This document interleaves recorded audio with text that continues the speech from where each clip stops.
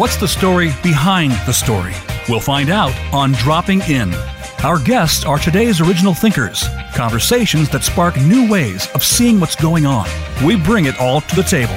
Diverse perspectives, controversy, loving and singular voices. Magically, stories reveal the common threads that link us.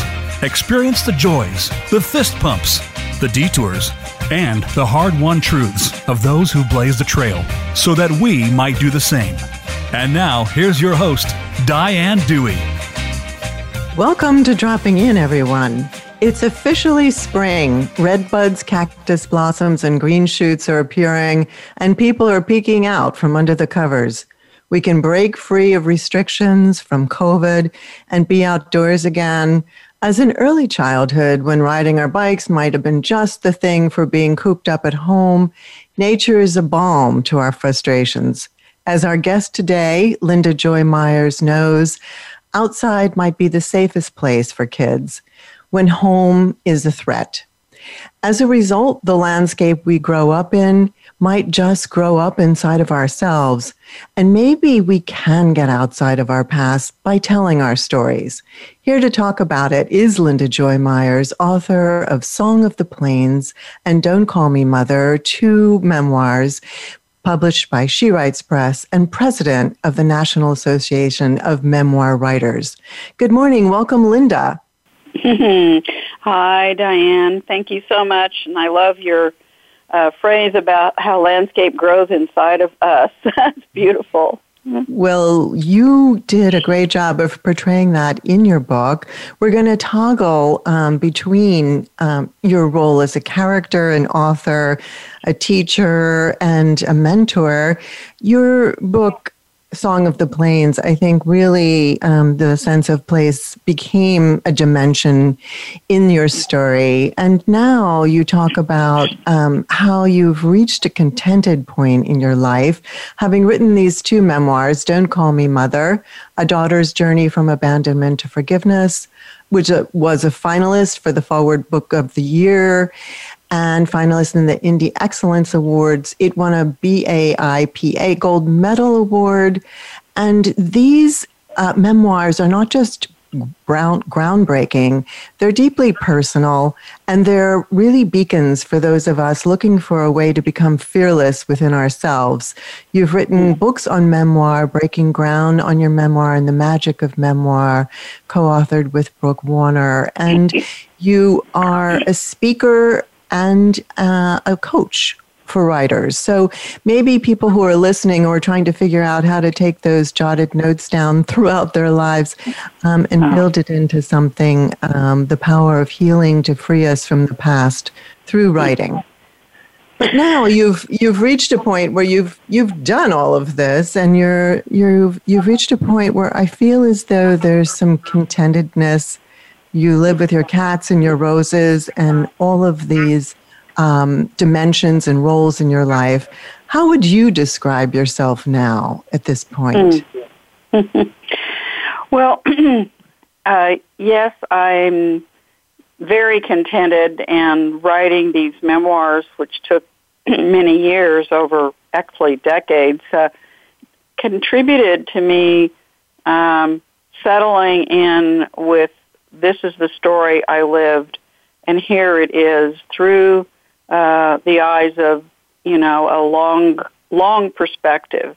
And, what I find is that by putting things into words and getting them on the page, and I think many writers find this too, you stand back and you see yourself as both the character and the narrator. So it has this layers of distance and layers of seeing and being with everything that, we've lived through.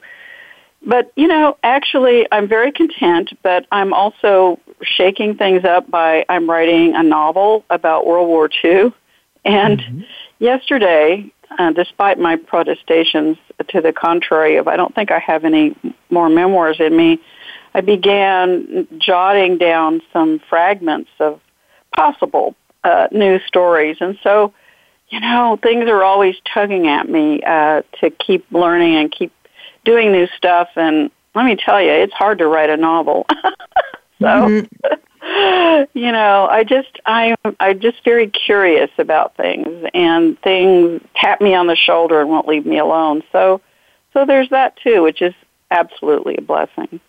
The restlessness, it's wonderful. Well, you've always been a kind of historian, right? You're always digging around in the past, and as Faulkner said, the past is not dead, it's not even the past. So right. I know. I love that quote. Yes, the fascinating thing is that history contains the future, but we don't know it when we're living it. And so to be able to go back and the novel is definitely based on memoirs.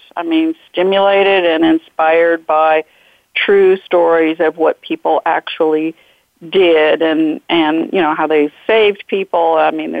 There's a whole thread there. In the history that I explored through genealogy and diaries and various things. I was always looking for clues, like, did my mother or my grandmother, what were they thinking or what were they going through earlier in their lives that led indirectly or directly to some of the decisions they made later? And we don't really necessarily get full answers, but I took it as far as I could. And it, like they say, writing is about the questions, not necessarily the answers. And the clues, I love that, the breadcrumbs that you're following, back to a path. And you talk in Sound of Plains that there is this connection to England, and your mother frequently traveled to England, as did you. My grandmother did. Yes, your grandmother with whom you lived. So yes. For listeners, right? I skipped a generation. Your mother was very definitely not present. I would say abandoning. Turns out she had that as a constant in her life as well. You learned that your grandmother was equally as abandoning, and you had to fight back to claim your own life and say, "I'm not that person." Which I think the strength of these books, I think it must have bolstered you. But this place, England, you went a number of times. Now you've got a granddaughter yourself, Zoe Joy, your name's just lovely.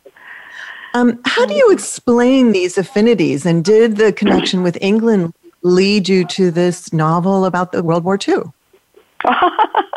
Wow, what a question. Yep, that's a leap, isn't it? Well, my grandmother took me in when I was 6 and raised me because nobody else was doing that, and I was in kind of bad shape by that time. And so she, for many, many years, she was this beacon of education, and she was self-taught. She herself didn't have a lot of formal education, but she saw as a poor, farm child that some people had different lives than the women around her, and she decided she was going to, try to find that. So, as a woman did in those days, the way for a woman to advance was to marry up. And she did that twice. So the second marriage landed her in Chicago with a man who had money, and it was the 30s. And I think reading about English history probably made her want to go, but I don't actually know for sure. So she made her first trip to England. Now, when I grew up with her, she was always talking about England. She was reading English literature. She had me reading English literature, bless her. When I was 8 years old, I read Treasure Island. Kind of a tough book to get through at that age. But, wow. She inspired me beyond this little town. She moved to a town in Oklahoma to live near her best friend in those years in the 50s, raising me. And she also talked about World War II all the time. Now, when I was growing up, World War II had just recently ended. I mean, it ended in 45. As wars do, they end slowly, kind of, people readjust gradually to regular life. And it had affected everybody in America, too, in a different way than Europe. But she talked about it, and then there was the programs on what became PBS channel, the educational channel on World War II, and I saw, when I was, I think, 13, what is now called the series World at War.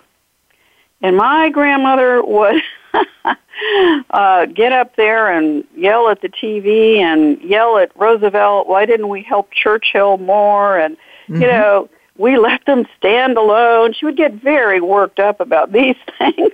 And I was very curious. And so she and her friends that would talk about World War II were the embodiment of having lived through something that I knew nothing about, but they talked about it a lot. So I became curious, but the thing that got me all the way into researching World War II for the last, 50 years really, was I worked in the music library at University of Illinois, and a Time magazine cover came across the desk, and it had a picture of Hitler on it. And I read that magazine from cover to cover because it was written in the now of 1938 without the perspective of anything else that was going to come. And I just had to understand how this could happen. And so my grandmother's love of history, Yeah. What did it say, the Time magazine? I mean, how did they purport Hitler to be at that time? Well, he was from what I remember, and I've looked it up since a little bit, but he was a man with ideas. He developed Germany from the poverty and the hunger after World War I. He had done this good thing and that good thing, and he was a talker. He was talked and charmed people a little bit like somebody in recent memory in America. So people listened, and people wanted to give him the benefit of the doubt, and they didn't know they were dealing with a sociopath, So, so the whole English thing, so she went, I knew she'd gone once, and I could see how much she loved England and the way that she talked about England. And then all these years later, I decided to do the research, and I was so shocked on Ancestry.com. I started squealing. My kitties jumped off the couch. I mean, it was quite a scene around here. I found all these trips that she'd made, these other trips. I tracked her trips, the ship, how long she was there, when she went in, when she went out. And she went 5 times to England. I'm like, oh, my God, no wonder. I mean, it gave me this sense of her as she really wanted to have this bigger life and was fascinated, and her husband's money could pay for the trips, and so she went. Wow. And she fell into these affected British accents, too, at times, right? Right? It's like social ascendancy. So embarrassing in Oklahoma. Yeah. And in Oklahoma, you also talk about how you and your cousins, or your cousins especially, you were quite mannerly, but at the table might lick their knives. I'm like, yes. Lick their knives, but be careful doing that. Like, there is an edge. But I mean, she obviously would poo-poo that because of the British aristocracy and, the obsession with the British and the monarchy. That certainly exists today. Well, yes. I mean, she was very mystical, though. Like, I'll never forget this time, and because I was still young, and she talked about standing in front of a castle, and I wish I knew which one, but I don't, but a castle in the mist. And she sensed she'd been born at the wrong time. Now, that is not something everyone says, I mean, we hear people saying this, but there she was, older, living in Oklahoma, raising me. All that was behind her, and she had this, she read poetry. I mean, she was really interested in, these other layers of life, even though I think eventually her illness, which became clear later, defeated her, but manic depressive illness. But But she opened all these doors and windows for me, getting me into music, having me reading poetry, you know, even though it was a little boring at the time and I wasn't quite sure why she was just insisting, but she knew that these other worlds were bigger than the ones we saw day to day. And, you know, that's what I'm doing now, is making bigger worlds, you know, with writing and exactly. And what you're doing. And, you know, so, wow. Well, thank you. I mean, it's also, you say imagination can take you places, and it can only take you so far. But I'm fascinated that there's this duality. I mean, Hitler turned out to be an absolute criminal, you know, against humanity, the most horrific person in our, you know, in our time or our understanding of the century. And there was this duality. You saw him on the cover of Time magazine. Yeah. You saw your grandmother with these perfect manners, and that at home she became brutal. I mean, she was corporal, she was punishing, she was critical. I mean, she was abusive. And therefore you retreated into music and sounds and took yourself away through the imagination available through music. You know, that was quite a coping mechanism for a young person. I wondered if music became your kind of home, your kind of psychic home for a while. Yes, I mean, she introduced me to the piano. I mean, she wanted me to do things that she'd never had the opportunity to do. And I think she tried to get my mother. Well, my mother did learn the piano, but I was her captive audience, you know, and she was determined to do these things. And, you know, the whole thing about kids practicing while other kids are outside playing. But, yes, music grabbed me, and then I discovered the joys of string music through a teacher that danced his way into our 4th grade class with his violin. I fell in love with the music. I fell in love with him, and he became a beautiful, healing mentor to me with the cello. So we decided I would play the cello because it was, you know, less competition and a beautiful instrument. And through learning the cello and then being in the youth symphony and then later in the larger symphony in this small town, it was a university town, you know, so there was a few things going for it there. I had friends. I found myself transported. I mean, being in the cello section playing Beethoven's 5th Symphony is a surround sound experience, you know, that can just take you other places. And then I was writing about this yesterday. It's very hard to write about music and what it does to you, but, you know, the way that we would all share these glances while we were playing of love, you know, and, you know, we were all swept up together. It was really, really beautiful, and I could go home and face some of these other things afterward, you know. Well, right. You'd made a connection. You'd connected, you know, to others through this love, through the eye contact, through the smiles when it was, you know, going well, through something that didn't have any ominous threat. And I think like that is, you know, I wonder about kids now, like, where is their sense of connection coming from? We've got to pause. We've got to pause for a break right now. But when we come back, we are going to talk about the empty expanse of the plains, how the idea of home evolves, where it might be today, and how we can find it. Don't go away. We'll be right back with Linda Joy Myers.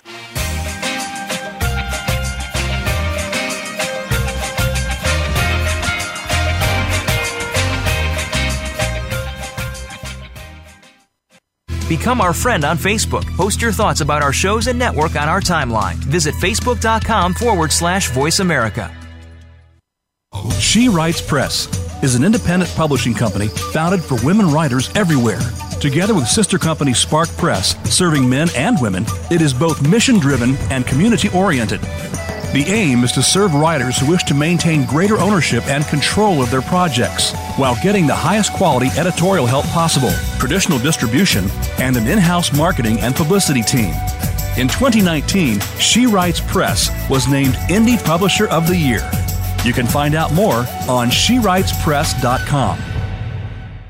Stimulating talk gets those synapses in the brain firing really fast. all the time. The #1 internet talk station where your opinion counts. VoiceAmerica.com.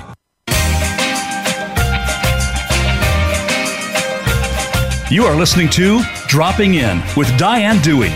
We'd love to hear from you if you have a question or comment about the show. Send us an email to Diane@DianeDewey.com. That's Diane@DianeDewey.com. Now, back to Dropping In. Welcome back, everyone. We're here with Linda Joy Myers, who was just describing the sensation of being in the orchestra as a young person and making connections and actually tending to your own warmth and to your own inner fire, Linda Joy. It sounds to me that that tended to yourself in a way that your environment wasn't. Talk to us a little bit about then transcribing that feeling of transcending the really harsh elements of your environment.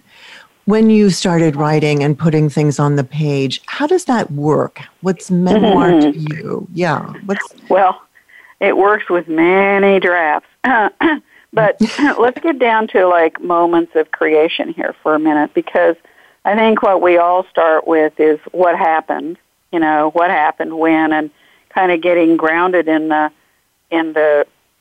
real world aspects of what was going on. And but the other layer that we're always trying to create in all writing, including memoir, is how do you create a feeling for someone else to grab hold of?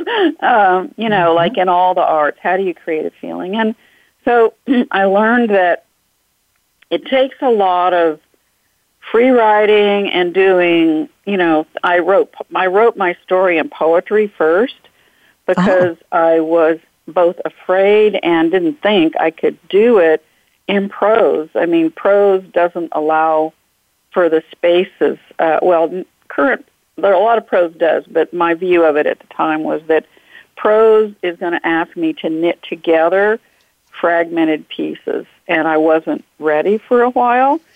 But having written poetry and creating imagery, creating sensual moments that are experiential, helped me then when it came to going beyond the what happened version of both memoirs. I mean, the second one was a lot easier to write than the first one, which took many, many years and lots of, I just needed to do a lot of learning about prose writing.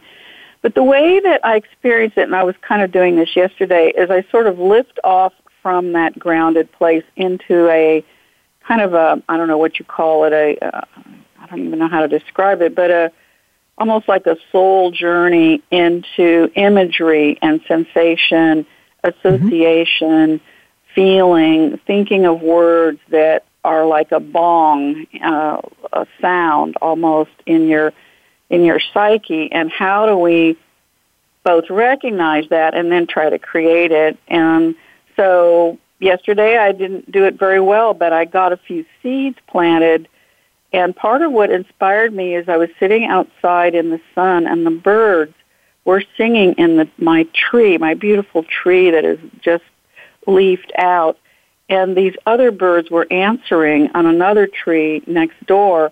And it was in that space that I even thought of writing something new about, my life. And that was kind of interesting. It was in the moment of nature that opened a space for me. Well, you've given us the sensory experience of immersing into the wheat fields of the plains of your childhood. I was really mesmerized by that and felt that it connected to something others have talked about, which is this kind of void that exists in us, the sense of emptiness, that when we look out at a vast ocean or a plain or a desert, it connects with something inside of us that we feel that we don't always acknowledge, but is a kind of vastness that, we can either fill with junk or we can fill with really good tidbits of, juicy stuff like nature, like the communication of birds. And I'm so interested that you said it was that moment of sort of silence between the two birds talking to one another, because I think that through a background like yours, I wonder if you don't have a kind of radar for reading between the lines, right? Because nobody told you anything. You didn't know where your mother was. She'd left. You didn't know where your father was. He'd left. You didn't know where your grandmother had been, how to account for all of her differentness, her almost eccentricity. Yes. And you had to read between the lines of all these polite conversations. I wonder if it gave you a kind of sixth sense or a kind of radar. The children do that. They learn. I once wrote a poem about how I assessed my grandmother's mood from my bedroom because I was afraid to come out of my room and see what she was like that given day, because I never knew quite what I'd find. She started to change when I was about 10 or 11, so after that it was a little more fraught. And so it was how hard she set her coffee cup down on the saucer in the living room, and I could hear that, and how hard her heels hit the floor as she went to the kitchen to get more coffee. And I would assess her mood. But, children who grow up in trauma, children who grow up in fear, everyone, we all do this. We listen for the clues for safety and for danger, and we do prepare ourselves, I think, for whatever we can manage. But I'd like to contrast that with then. So the other thing that happens in Oklahoma is storms come. We're out in the middle of the plains. There's nothing to stop the wind or the rain or all the stuff that comes blowing in from the Rockies. And so this landscape is a landscape of, we can see the storm coming, but we don't know what it'll do to us.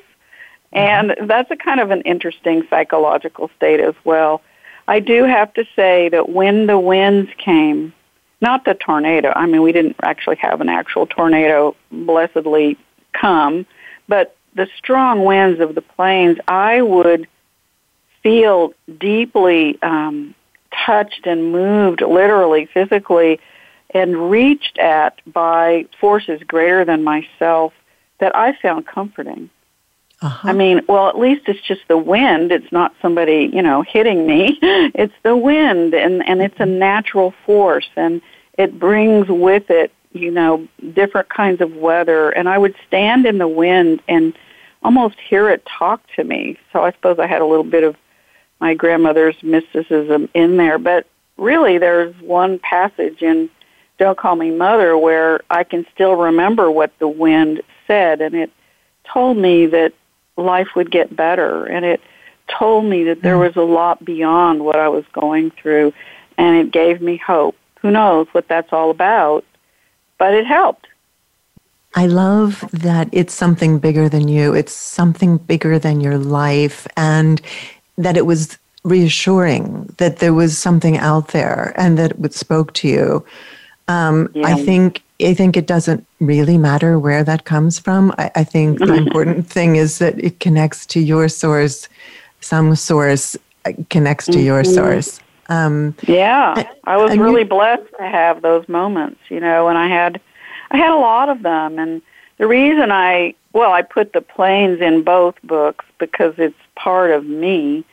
There's a way that even now, even if I just look at a picture of the Great Plains with that huge sky and particularly the gold and wheat spread out for miles on every side, something happens inside. There's this. It is a home. It is a grand home of place. And I know that for many people write about the beach. People write about the mountains. People write about places in the world.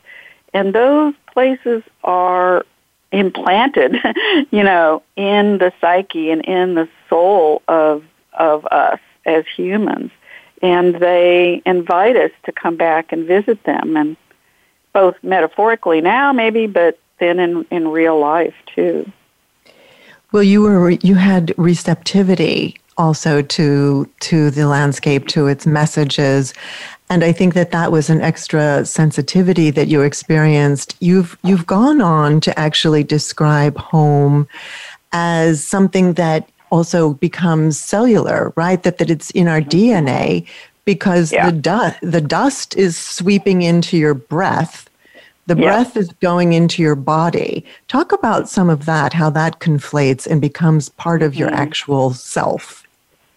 Well, it's kind of interesting. When I was young, I knew a lot about the history of Oklahoma. Oklahoma history is really quite interesting, and I would I could, one time I remember I could almost see the horses and the native people riding by in the wind of my imagination. But the Great Plains, I grew up learning this, and then I did a lot of research about the different Mesozoic and different eras. But the Great Plains where we lived was an inland sea. And literally there are fossils everywhere, and the dust and the dirt and everything are, some of it, some of it are bits of bone. And as I revised Don't Call Me Mother, and as I went on into Song of the Plains, we're back to history again, I mused about how it was that really we are incorporated into the landscape that we're experiencing, and this is how I saw it, years later. And you feel that ocean you see the wheat blowing, that's one way to look at that ocean, but it is huge. You've heard all these people talk about how they had no idea how big America was till they drove across the Great Plains for days. There's almost nothing. And people tell me that they didn't even realize Oklahoma was a real place until they read my book, because most people fly over it. I'm generalizing hugely. I know people who live there. We all, know people who live in the Great Plains maybe. But I think writing is an opportunity to share a view of a place that other people don't have, wouldn't know about. Right. I know I get that about the beach when I read about people who live on the East Coast and they go climbing through the rocks, or they do something at the beach that I'm like, what are they doing? I don't really know, but they're taking me on a journey into this world with them and showing it to me. I thought the other interesting part, you bore witness to the plains, to Oklahoma, a place that you say a lot of people don't really acknowledge exists. And I know what you're saying about that. People fly from the East Coast to the West Coast. They think of it as a void. We don't look into voids. That's scary. Plus, you don't know what there might not be anything there. And you don't know what you're looking for. It might be very microscopic. As you say, it might be fossils. But I thought it was very interesting that you bore witness to this idea that there are certain places where we connect very deeply with ourselves, inexplicably. I can certainly see the eyes of people that I've talked to where I've been trying to describe my connection to a certain place, and they're glazing over. And I thought to myself, here is this book. In this book, you understand how we resonate with certain places. Some of them we don't have any explanation for because we've never been there before. We just, get to that jagged coast of Ireland and look out and say, oh my God, I feel everything. I feel, ancestors, the future, the past, everything. Wow. Certain landscapes are very evocative. And I just think the fact that you declared it and said, this is valid, and I actually kind of have proof at a cellular level, because we're all looking for proof, is really, it's really a contribution, this concept of home that you found. And also you mentioned that the indigenous tribes who were there never felt that they owned the land. That was a white man's. That was a white man's concept, right? Thank you for bringing that up. Well, yes. I mean, I've done a lot of reading of Native books, Native, writers through the years. And, I really wanted to put it in there about this whole concept of owning the land, and that they did not see that way. And my extended family lived in Iowa, where my grandmother's mother was, Blanche. My great-grandmother is an important part of my early story because she knew the history of all these people, and I started interviewing her when I was 8 years old. Like, will you tell me what was going on around here? And the family lived on the banks of the Mississippi River.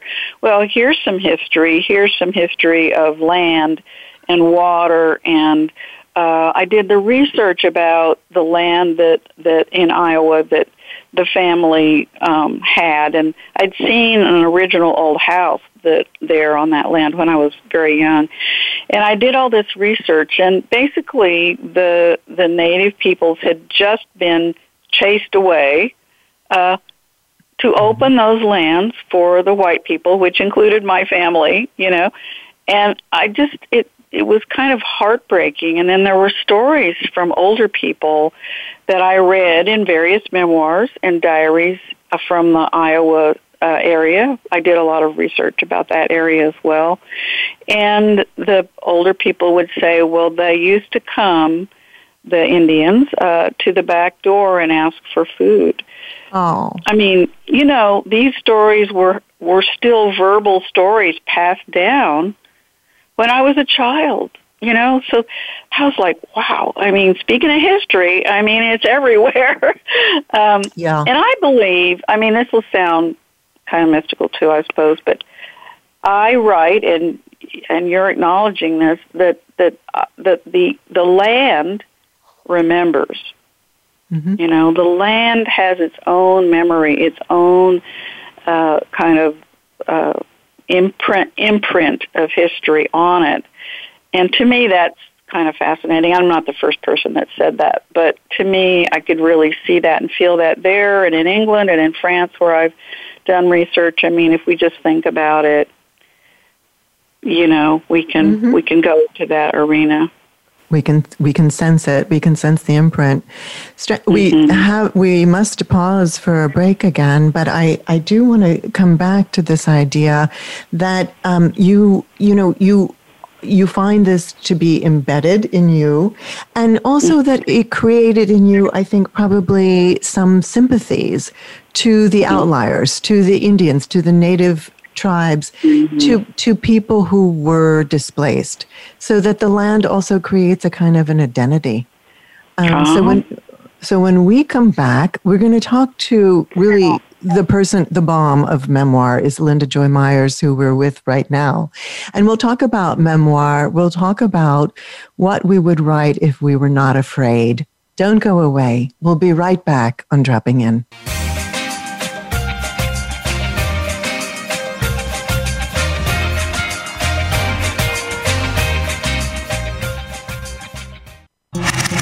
Voice America is on your favorite smart speaker. If you have Alexa or Google Home, go ahead and give us a try. Hey, Alexa, play Finding Your Frequency podcast on TuneIn. Books Forward exemplifies excellence in book marketing and promotion, representing New York Times bestsellers, national award-winning books, and books that catch fire on social media and in the digital realm. Books Forward creates ambitious campaigns with unlimited possibilities for sparking buzz while creatively cutting through the noise. Your book deserves to launch with experts who have set the bar in the industry. To learn more, visit booksforward.com or send us an email at info@booksforward.com. A JKS Communications Company. Streaming live, the leader in Internet talk radio, voiceamerica.com.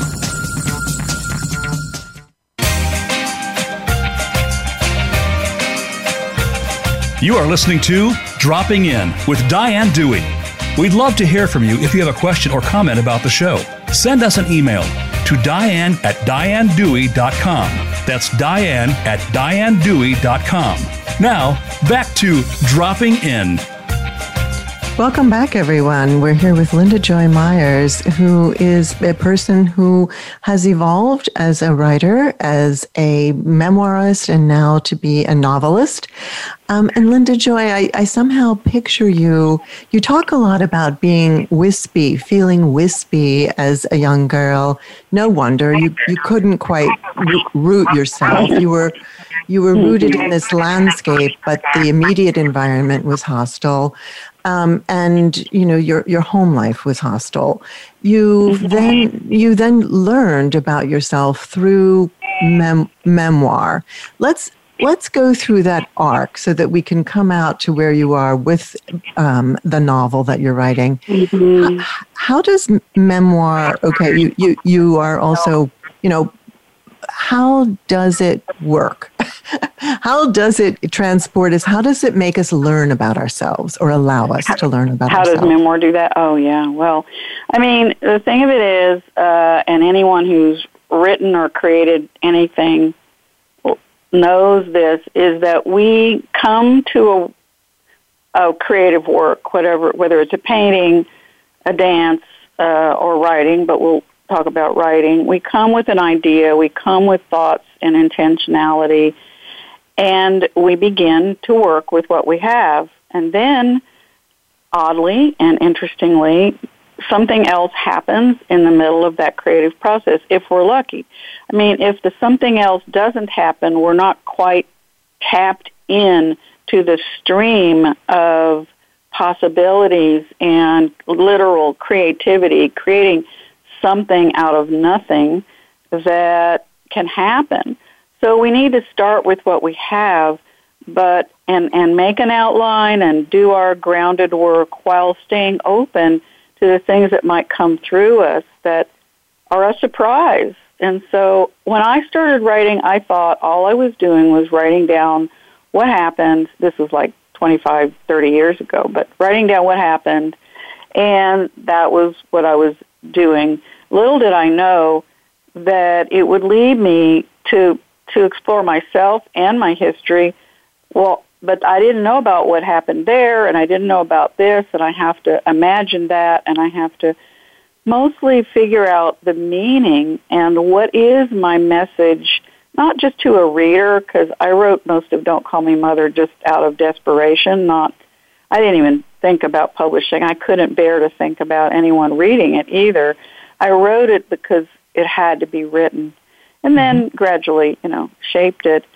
But the encounter with creativity then was the same feeling I had when I played music, and when I was in the wheat field. And so I began to connect the dots between this feeling of creating with this other layer of being, whatever that is, within us, and therein is the reward beyond anything, is that we're doing that dance with creativity itself.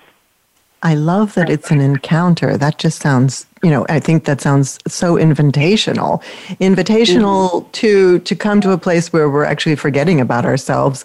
And maybe the idea, you call yourself a late bloomer. It's interesting that you're going to be coming to your first novel at this point. If I could just reveal in the, reading of Song of the Plains, you go through quite a bit of education. You go through a couple practice marriages.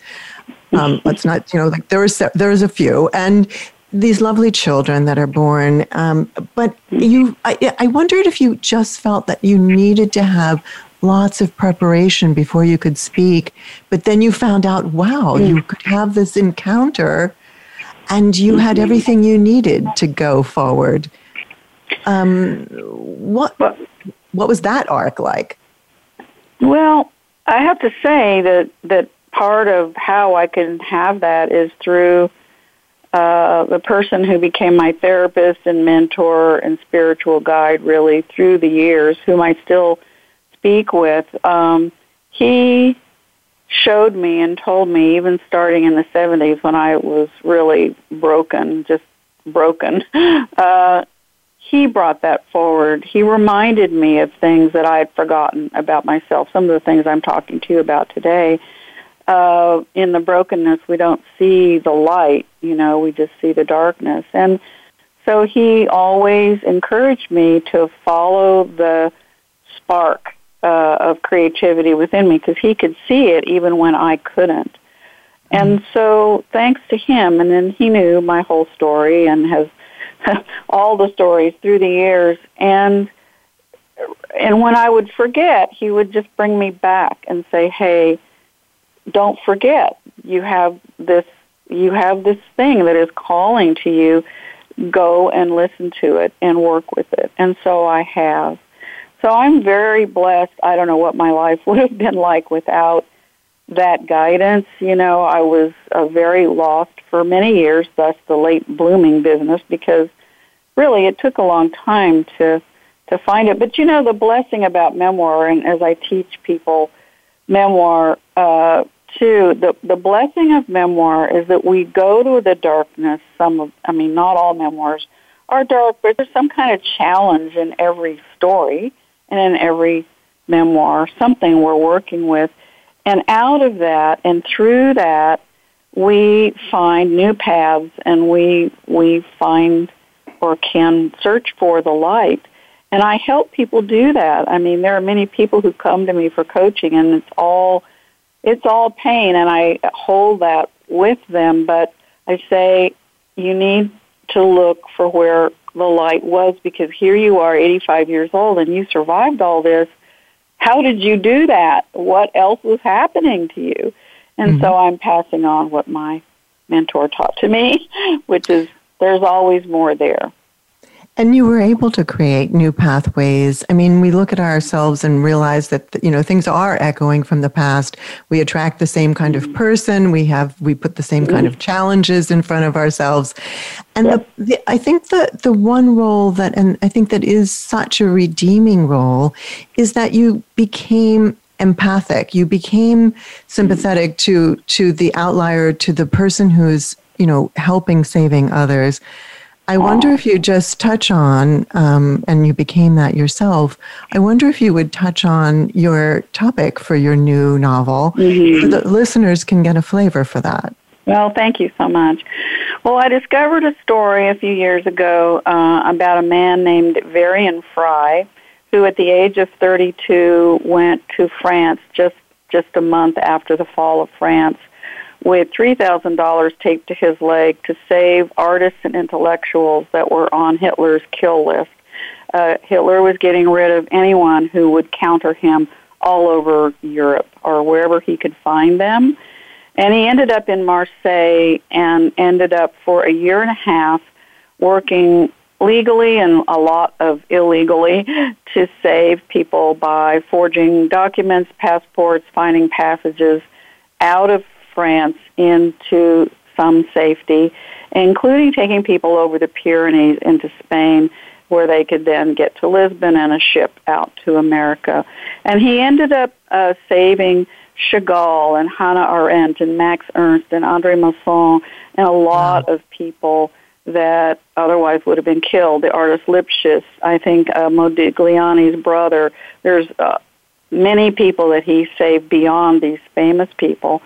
And that story, I still read his memoir. I read the introduction to his memoir, which was written before the war was over, and I always cry. This man really took risks against all odds. And I suppose, in a way, I mean, he was an outlier for sure. He was lucky not to have been taken to a camp himself. Being American helped him. But so I got stuck. I said no to this story for 5 years. Finally, when I went to France a couple of years ago, I got tapped on the shoulder by a character that appeared on the top of the Pyrenees who whispered to me that I really needed to write this story. I'm still talking to the landscape, you know, Good. even in the... And so this character, he said, yep, and he told me his name. And so my main character is a woman artist who ends up leaving Berlin as a Jew with her mentor, who is based on my violin teacher that I just told you about earlier. This character is based on him, and I'm just trying to make stuff up. I'm so used to, you know, what's the real story? So I'm doing both. I've got a foot in both camps, in history and in creating something out of almost nothing, you know. Out of thin and air. learning. But your imagination, right? You're having the encounter. I think that, you know, people are going to want to know where to find you. It's Linda Joy Myers, author at author.com as her website. Your Facebook is Linda Joy Myers, author. You are available for coaching and are accessible. I think that, you know, you've looked at a lot of imprisoning influences and liberating influences in your life. Believe it or not, we have just a couple of minutes left. But when you talk about this story and the fire in your belly that you have being drawn to it, I also see you, Linda Joy, as fighting a courageous fight. And woot woot, because Linda Joy on your mother's gravestone wrote Mother of Linda Joy for a woman who continuously throughout her life disavowed you, wouldn't introduce you to people as her daughter or your her grandchildren, your children. Yeah. I had the last word. You had the last word in that. And I think, you know, you put energy towards these fights and they gain momentum, right? Do you feel that this is your legacy? We have just a couple minutes left, but is that part of it? Well, the legacy is really to give people permission and encouragement that I was blessed to get from my mentors, my writing teachers, my therapists, and so on, is, you know, honor yourself and honor your story, honor your voice. Don't be swept aside. You know, fight back against those who will silence you. I have a whole program on breaking silence, and it's touched on in some of my books. I'm much older now, but I have more of a voice now than I've ever had in my life. But it was slow going for a time, and the way to get that voice is sentence by sentence, word by word. You know, just keep doing it and get support and get help and you know, share your vision so others can lift you up while you develop it, and then share it with the larger world, which helps all of us. I mean, we're all made better by all the art that gets created. Truly. And the voice, it does get built block by block, word by word, even if it's verbal or written. And thank you very much, Linda Joy Myers, for sharing your words, your thoughts, your heart with us today. The thanks also go to our engineers, Matt Widener and Aaron Keller, to our executive producer, Robert Giolino, and most of all, to you, our listeners. Remember to stay safe, get outdoors, find your voice. Here at Voice America, we do believe in that. And we feel that we've got a great co-conspirator in Linda Joy Myers in that. It's a new day. So till next week, thank you so much for dropping in.